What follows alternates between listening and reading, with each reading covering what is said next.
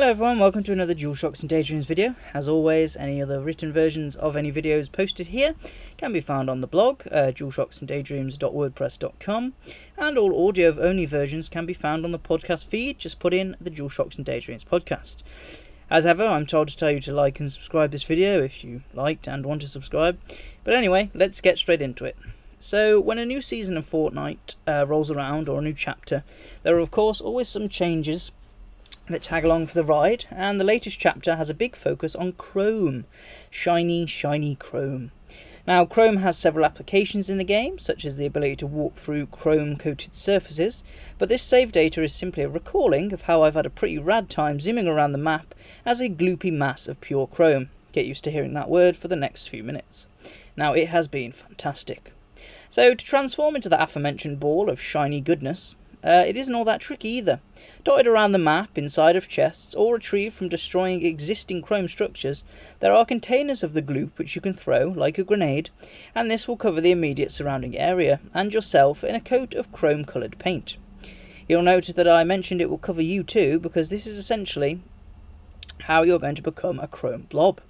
Once you're sufficiently lathered up, a simple click of the joystick, by default, transforms you into a chrome blob that allows you to nearly dart yourself at full speed across the map in quite the gloopy fashion.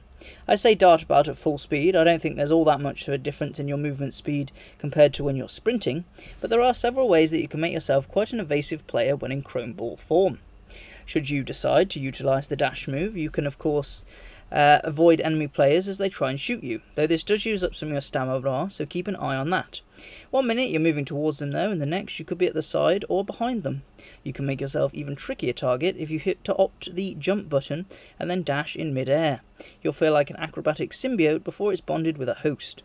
Now, whilst you can open doors and interact with chests and a few other things when in blob mode, you're unable to fire a weapon, so consider that before you go charging in.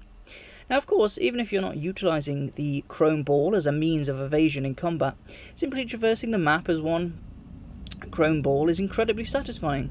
Well, I thought so anyway. There's a weirdly hypnotic slurping sound that the ball makes as it moves, which I know to some will make them gag, but to me I was weirdly transfixed, and I took every opportunity I could to transform just so I could hear it one more time. I can't claim to be rational, but many things aren't. Now, I'm not going to try and pad out this save data with a load of filler. I simply wanted to note how the new chrome ball in Fortnite has been working out for me and how I've been having a far more enjoyable time than I thought I would. So on that note, I'm off to do some more squelching and slurping. As always, thanks for checking this video out. If you want to follow on Twitter, it's at DualShockDreams or DualShock_and_Daydreams on Instagram. For now though, stay safe, take care, peace and nugs.